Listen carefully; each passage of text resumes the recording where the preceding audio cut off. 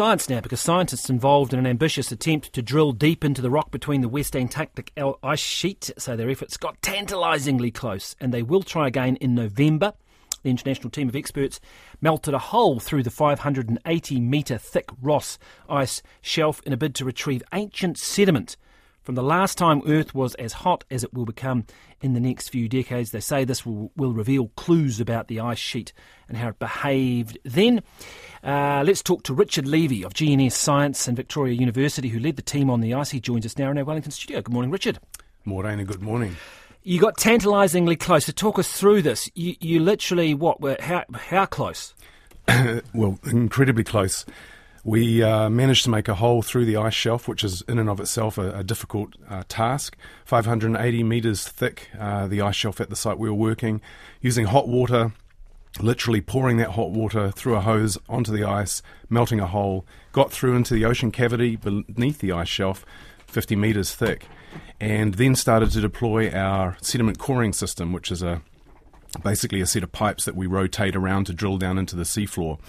At that point, we ran into some technical challenges and decided for safety reasons primarily, and in order to make sure we didn't make any major mistake, we decided to stop drilling and fix what we knew we could fix and come back next year. Oh, that must have been tough, because you were there a long time, right? Way out on the ice. We were. It's about 800 kilometres away directly from Scott Base. It's a long way away from any support structure, any support location.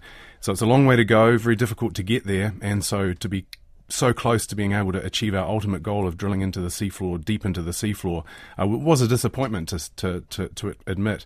I've been working on this project for 5-10 years, trying to get the thing off the ground, and to get so close and not quite make it this year was a disappointment. But again, we know we can fix the challenge, fix the problem, and come back next year. So we're super excited to be able to. So there was an issue with the drilling. Was it you using carbon fibre or something where you only need to use steel? That's right. So traditionally we'd use steel pipe to drill into the seafloor, but we decided for this effort to try to keep the system as light as we possibly could, and also for the thermal properties of fiberglass, we used a fiberglass pipe instead of steel, and that actually started to slip on the drill rig. We'd done a bunch of testing back here in New Zealand, no problems apparent, but once we got into the field, the pipe actually slipped a little bit, and we just decided it was unsafe to continue. So we'll go back to steel, as our colleagues are saying. Steel is real.